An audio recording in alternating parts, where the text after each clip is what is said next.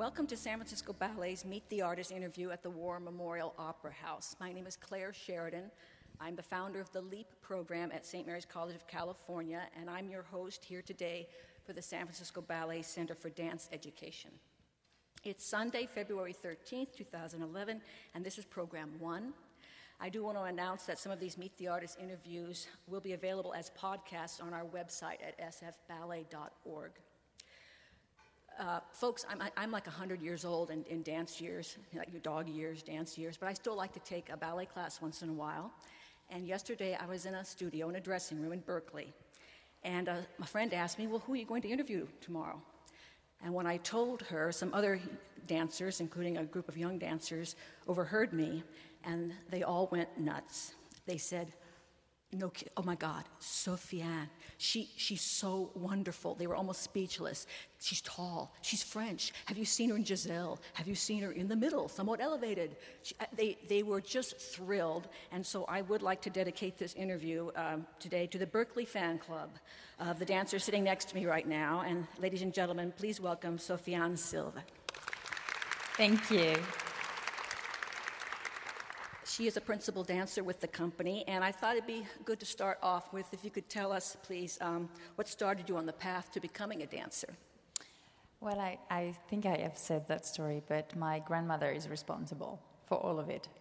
She dropped me in ballet studio around 4 or 5 years old, and I guess I got stuck, and then ballet took over. So she's the one, that I have to say thanks for all that.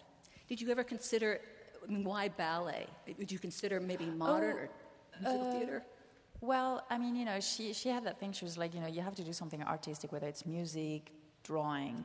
And for me, music, all those black notes in white paper just didn't agree with me. So I was like, I guess I'll stick to ballet. The pink tights thing, not too, South of France was hot. It was just like, why do I have to wear all these things? And then I think the piano sound just I totally related to that. So I never even entertained the thought of contemporary work because, the piano, the mirror, my teacher of the time, that was it. I just found the place I wanted to be. So when's the last time your family saw you perform? Are they still back? You grew up you were born in Nice? I was born in Nice. The last time I danced in France was Swan Lake in Versailles with the English National Ballet. So that's a few years ago. They haven't been out here, or at least not during the season, so it's been a little while, and my grandma passed, so it's less of an important thing now. So you've danced in France with the Dutch National Ballet. You've danced there, and New York City Ballet prior to joining the company in 2008. What made you choose San Francisco Ballet?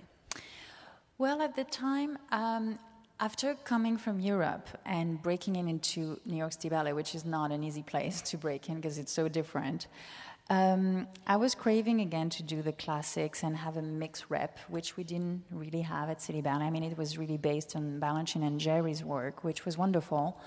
And then I also wanted to start the whole teaching part with the school, and when I spoke to Helge, it was like, well, maybe we should try this place. And the rep was a little bit more familiar to me in the sense of it had more colors, and for me it was important to have different kinds of food, as we say. So it worked out, and I also teach 3 times a week at the school, so being on the other side teaching them is also still teaching myself in many ways.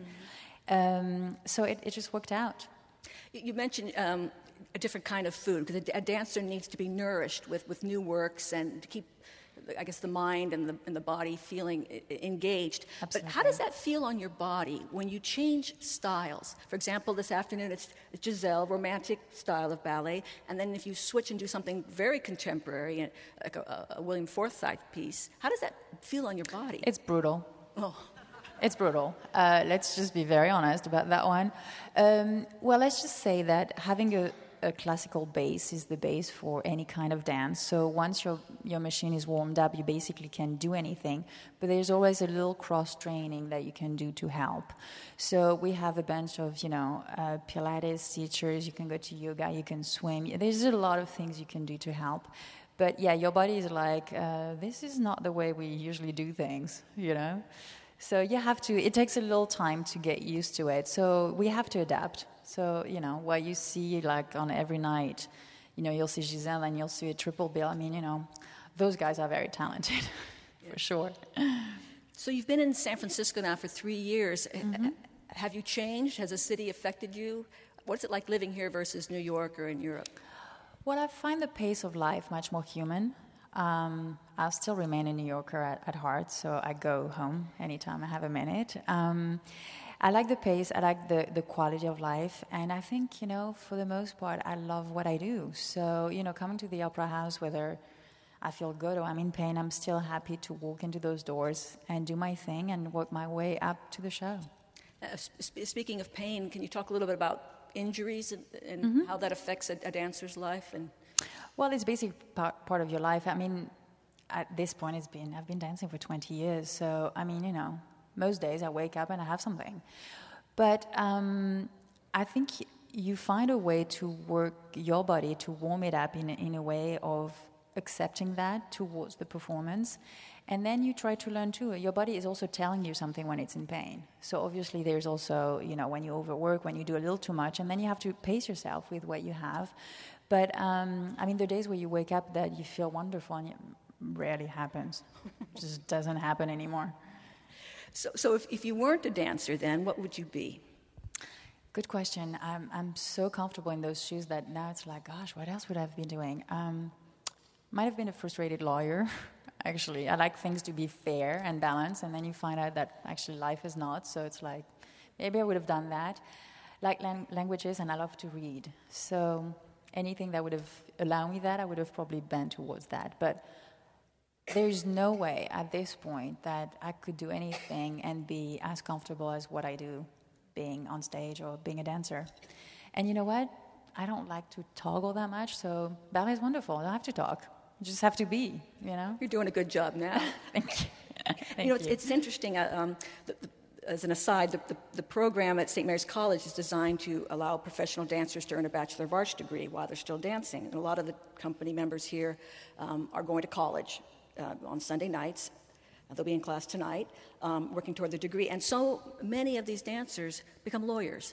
Mm-hmm. It's almost like they do want to get out there and talk after all those years of not being able to speak. You can't shut them up afterwards. They want to get out there. Right, it's like put things where they belong. Well, I think, by the way, the LEAP program is a wonderful program. It really, gives a chance for dancers with that schedule to actually have a different life next to it. So thank you for doing that. And all the courageous guys that put themselves through it, big thing next to what we do. But yeah, I think also the discipline of a dancer, it takes you basically through life.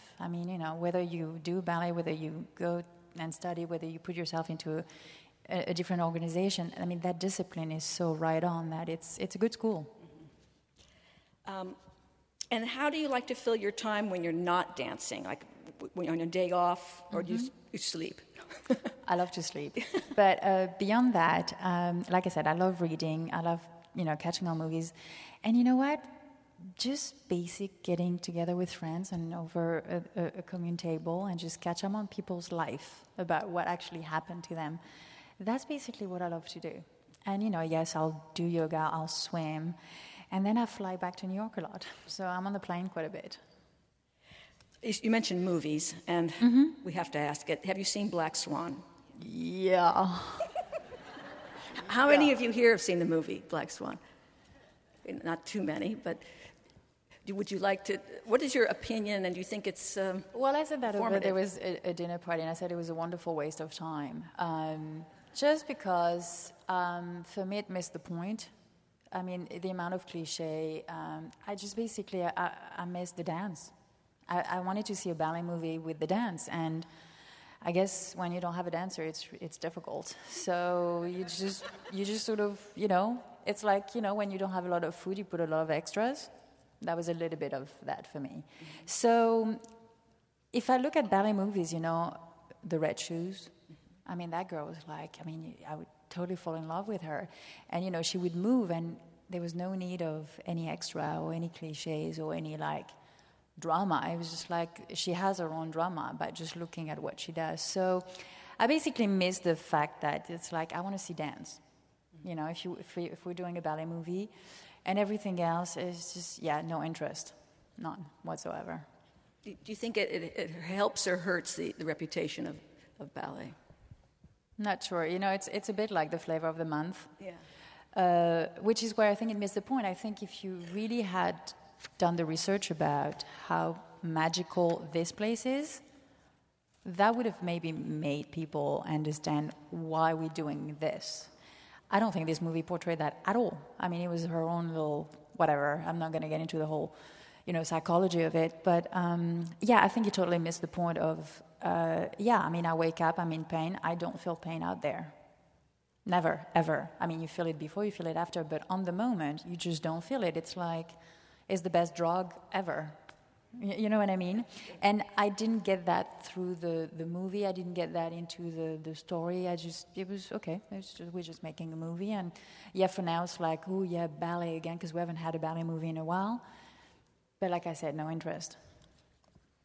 Sorry, my point of view. No, it's important because I think you have authority to speak about this.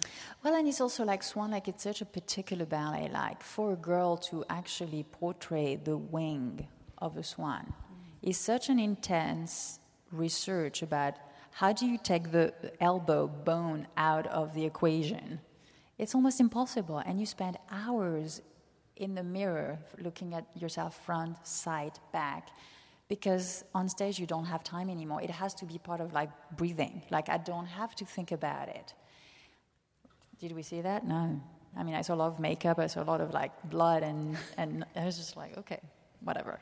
So we missed that point. If you're just joining us, I am in conversation with Sofiane Sylve, and in a short while we'll be able to take some questions from you. We really want to encourage this, so you can be formulating these questions in your mind as we move forward. Let's focus on this afternoon's performance of Giselle. Mm-hmm. Yes. And what role do you play in this production? Myrta. Can you tell us about her? Yeah, a lot of people say, oh, you're the evil one. And I'm like, well, I don't know. Yeah, she's evil. She kills people that mess up with love, but I think that's a fair position to have. Don't you think? Have folks here have not seen Giselle before? This is new for them? Can you explain who she is?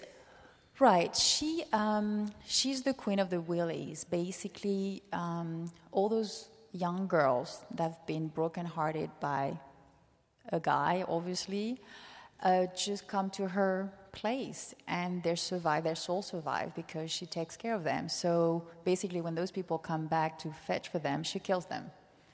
So yeah, I think she's just protecting her girls of broken heart. So she's not that evil after all, in my eyes. She probably has been hurt herself too. I mean, there's a lot that's been written on the willies, but it's hard to say how she became one. Like you can't go that far back. But my guess would be that she's probably through it, and the only way she's found to survive. And as you can look into spirituality, souls always remain. That's where she's found a way to remain, and there's a lot of girls out there. So, do you try to make her a sympathetic character? Because when she realizes that the love between Albert and Giselle is so powerful, how does she respond to the fact that the plan is not going according to plan?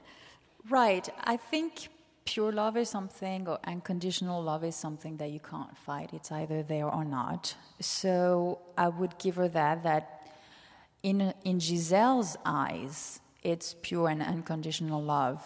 In the prince's eyes, I'm still questioning that. I mean, he still acted like a jerk in first act. So it's like, do we forgive that? Do we not? I wouldn't, but I think in her eyes, as Giselle, her heart, whether she felt in a way very naively into it, it's still true. To her, it's true. So that's the power she can't fight, because you can't fight that. Do we ever actually? We can't. Mm-hmm.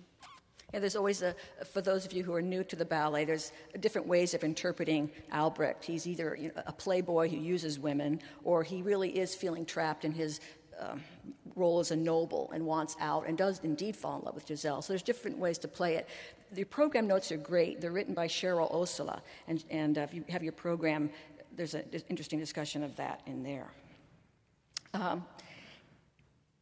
dancers are often asked to do some dramatic work. You have to really act, Romeo and Juliet, or Right. And did you receive training, acting training, dramatic training? And do most dancers do that, or are they just told, "Oh, here, be sad, and you figure it out"? No, I think, any dancers that would be on this stage is a result of many years, many people. It was at Hillary Clinton that it takes a village. I think it always does. I mean, in my case, it was meetings of all those people, all these years in all those countries, that just would put you in that studio, and then you would do Juliet, and it's like, how do you drink that poison? How would you actually come out of that? And basically, you spend time doing girl time, as I would call it, because you don't want to have anybody else in the room, and you just experiment on how you can translate that feeling and that gut-wrenching feeling to drink that thing, because you're so heartbroken that there's no other way you can find to actually go on. So I guess there's no really like a class you follow. I think it just happens that once you get to do the role and you find the person that wants to work with you, you make it happen at the time. Can you talk about that person who wants to work with you? Is that a coach? Could be a ballet master, could be a ballet mistress. It could be anybody that has that drama eye, who can actually say, it's also a mime, which that you do in school, the way you portray yourself, and you actually can carry a full conversation on stage without speaking again. It's just the way you put your body forward. I'm asking you something. I don't want to hear about you. So that's something that we have. It's part of your curriculum. But everything else, the way you portray Juliet, it's really trying to find in you, in your heart, how you would do that, because you're not going to kill yourself to find out. You're going to have to act on it. So it's really just digging your own demons, because for the most part, it's that. Do you have role models, or did you have them when you were younger and you would study how they performed certain roles? No, I wouldn't do that too much, because for me, being a copycat didn't work. I had to find my own way. But I was very lucky. I came across wonderful ballerinas that just wanted to spend the time with me. One of them was Noëlla Pontois from Paris Opera, who was a wonderful dancer. We worked on Sylve, Swan Lake, and like I said, it just gives you what works for you. And if you find that person that can give you that, then you have the keys to the house. I don't need to have the house. I want the keys to the house to enter the house, basically. And she did that a lot. I had a wonderful ballet mistress back in Europe from Hungary.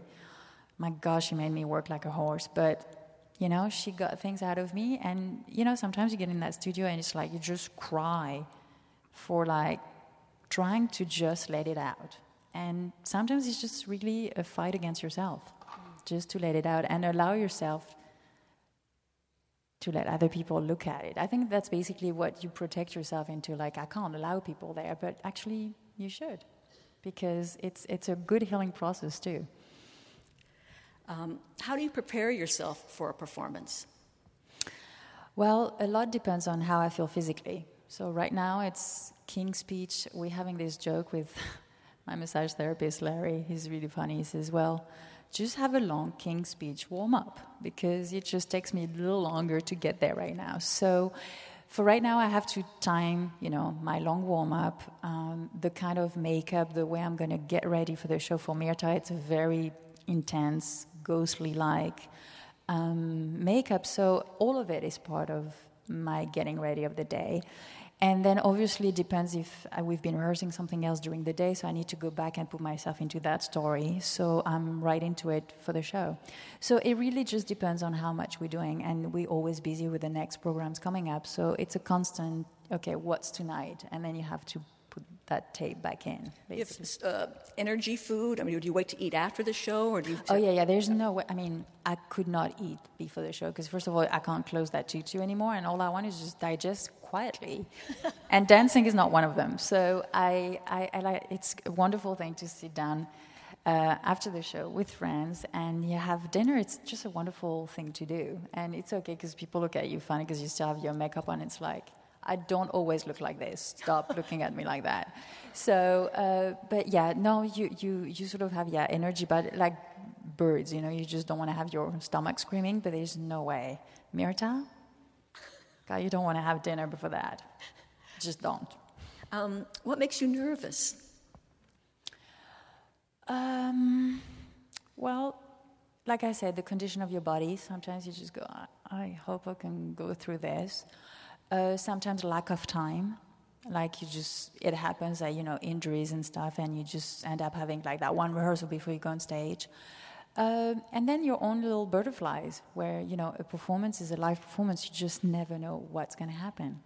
So that's basically my little routine of stress. What other roles will you be dancing this season so we can look for you? Artifact is coming up, so I'm looking forward to do that again.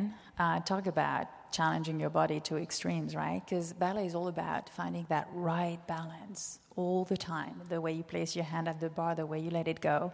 And then there you go, Billy Forsyth arrives and he goes, well, how about we take that balance and you share that balance with your partner? And it's like, right, the concept is, I can see the concept, it's just physically, it's a whole different thing. So it's very challenging to actually break the rules, because then you can put the rules back into the box. So it's a great experience. So that's coming. And I'm very much looking forward to Winter Dreams, which is based on the Three Sisters, Chekhov's play. So it's a real story ballet, very understated. Macmillan. So we are just basically this week starting to rehearse for that. So looking forward to actually get into a story ballet again, where you really, balancing is, you have your own story, you have your own thing going on, but there's a real story. One last question before we take questions from the audience. Is that where you see the future of ballet, is story ballets? Well, I believe there's always a story. Mr. Balanchine used to say something very interesting. He said, you put a man and a woman on stage and you have drama already.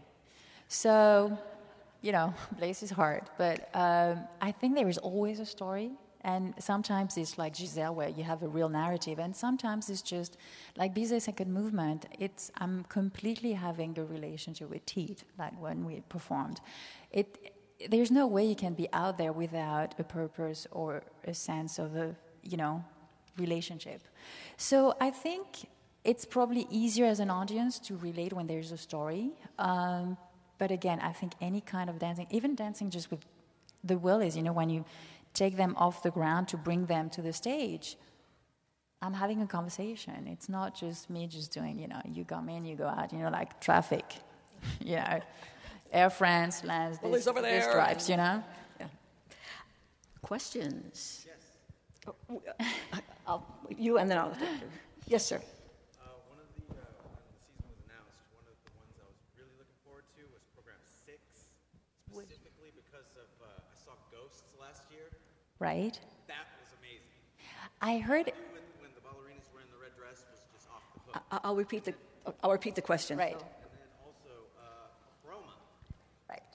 Specifically because I'm a White Stripes fan. It's like. I just wanted to get your feelings on modern music kind of intertwining into ballet a little bit, specifically in the contexts of Wayne McGregor's. Yes, Chroma. The question is about the ballet Chroma and also the ballet Ghosts and the use of contemporary music. Well, I have to say I find it fascinating that we have that kind of combination. The fact that actually you have choreographers that actually can get inspired to do that. And Chroma is definitely going to be one of the highlights of this season, because that is something we actually haven't really done. We've done Eden in Den from Wayne McGregor, but Chroma is, all of us are like, oh my God, Chroma is coming up. We don't really have that as a training background, so it's going to be very challenging for the company to put that. And Ghost, I think it had an amazing visual effect. And I heard exactly the same. People were like, oh my God, this is amazing. And again, it took a village. It's the music, it's the dancers, it's the costumes, it's the choreography, it's the concept. And we just, as dancers, you're just being the tool that's part of that equation again. So yeah, it's definitely going to be rocking fun, for sure. Yes, sir. Thank you very much for taking time to talk with us. Sure. My question is, you talk about pain and how it influences you professionally and on the stage, but how does pain, is it addressed in a dancer's personal life? And sometimes, is there a cultural difference between how an American ballet dancer would address it versus a French ballet dancer or a Russian ballet dancer? Is there some cultural? It's an interesting question. It's about how dancers deal with pain in their lives, and there's some cultural difference between how a dancer in France might deal with pain versus a dancer in America. Well, I think, that raises the question of how ballet companies are funded. In Europe, ballet companies are funded from the States. So if you dance and don't dance, it doesn't quite matter. I think as a dancer, in general, most dancers want to be out there because if you really look at it in the big picture, a career of a dancer is so short that you don't want to be missing out that day or that week but it happens. I think it's also a personal thing. I think some people just can go through a lot of pain and make it, and some people just don't. So it's a very personal thing. I have to say, I've seen people working in America with major injuries that sometimes you go, maybe it's not such a good idea. But again, it relates to it affects your income. You feel like you can't really be out. It's just, that's the way it works in America. We're not state funded, and the fact that we are here is an amazing achievement. So I think that has to do with the fact that you just don't want to be on that comp workers thing. But having said that, I think dancers just go through a lot of pain. They could just handle quite a bit. So I don't think there's a real culture thing beside the fact that, companies are designed in a different way. Do you think men do it differently from women, how they deal with it? Do men deal differently with pain than women?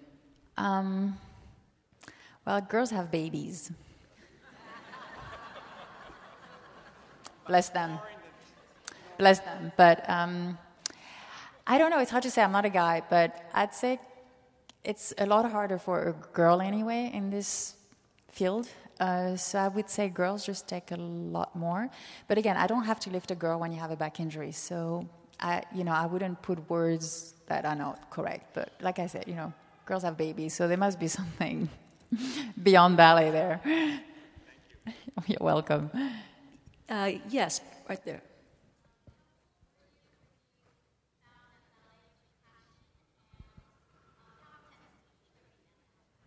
How old were you when you found out that dance was your passion, and how intense was the training? It's an interesting question because I think it's always been my passion. I just think that I only realized it around maybe 10 or 11, and already then I was training every day. I was homeschooled.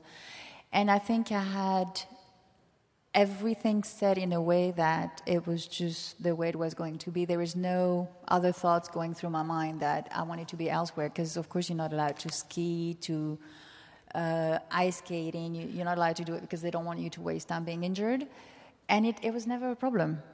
So it puts you a little bit outside everybody else's league. But I was happy in the studio. So I'd say around 10, 11 was pretty clear. You're welcome. Yes, sir. Yes. Oh, I'm sorry.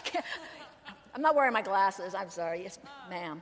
Has anything surprised you about making your living as a dancer that was different than you expected as you were training and growing up, or has it basically been the way you thought it would be, or has anything been harder than you anticipated, or what surprised you? The question is about anticipating. Is a dance career what you thought it would be? Well, actually, I didn't really have a concept of what it would be like. The only thing I really always focused on was how magical it was for me to be on stage and being able to translate a story or an emotion without having to talk. So I've never had this sort of, a business plan that I had to follow because I didn't know. And basically my career I danced for the Dutch National for 11 years, and then I get this letter from New York City Ballet Master-in-Chief Peter Martins going, if you'd be interested to join us for the winter season, please call us. And I thought it was a joke. Things sort of just happened to me. I didn't really go and fetch for it. So I think I just sort of let things happen. But all I know is that for me, coming in and dance was what I wanted to do. Yes.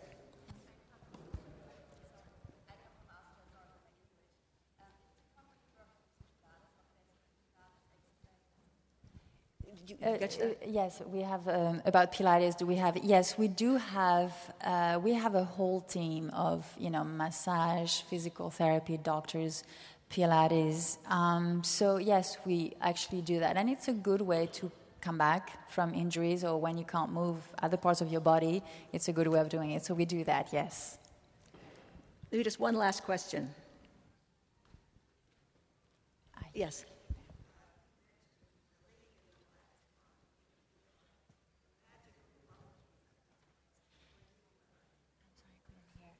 You're talking about the...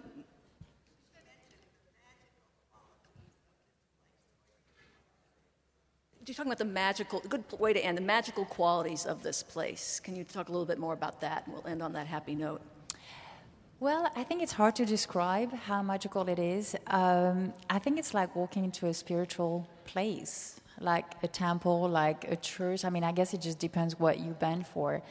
I just don't think there's the one moment being on stage where you don't think about anything else. It's like the ultimate meditation. Like being Mirta and pulling those girls is that moment, that place. I don't want to be anywhere else. This is exactly where I want to be. And I hear that, when you practice yoga, it's being in that moment right now. And that's the font of, true happiness. So I relate to it that way, how magical it is, because being on stage at that moment, there's just nothing else going through my mind. So that's quite magical. I'd like to thank my guest, Sofiane Sylve, and thank you, dear audience, for joining us today and supporting San Francisco Ballet. You can listen to other Meet the Artist interviews on our website at sfballet.org. Enjoy the show. Thanks, Claire. Thank you.